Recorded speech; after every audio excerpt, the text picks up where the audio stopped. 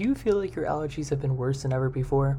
If so, you're not alone, and science has an answer that may surprise you. A recent study headed by Dr. Carrie Nadeau of Stanford University yields an intriguing answer as to why our allergies are feeling worse than ever, and why allergy season seems to be getting longer and longer. A trend has been discovered in that pollen season in Northern California has been starting earlier and ending later every single year.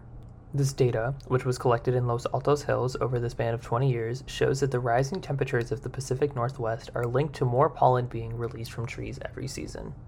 Along with this, more mold spores, which are also a common allergy for many, have been linked to the increased precipitation of the area as well. To quote Nadeau herself, "Climate change is really a problem for health, and we are living and breathing the effects of climate change now." As the years have gone by, the data reflects that climate change, more specifically an increase in temperature and CO2 in the air, has extended our allergy season by nearly 2 months over the past 20 years, with each year having an average increase of around half a week. Beyond environmental changes, the general increase of CO2 in the air has been linked to a plethora of other allergy-related issues. One of these issues are ragweeds, which are found throughout the United States and Canada.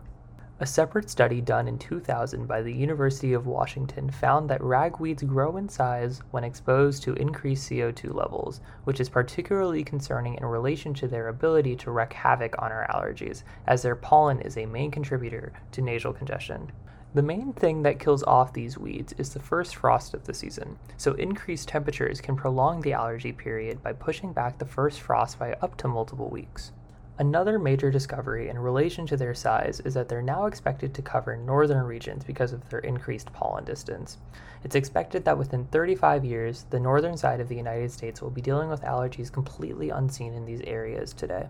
So with all of this in mind, make sure to prepare yourself for rising temperatures and CO2 levels to leave us with progressively longer allergy seasons for the years to come.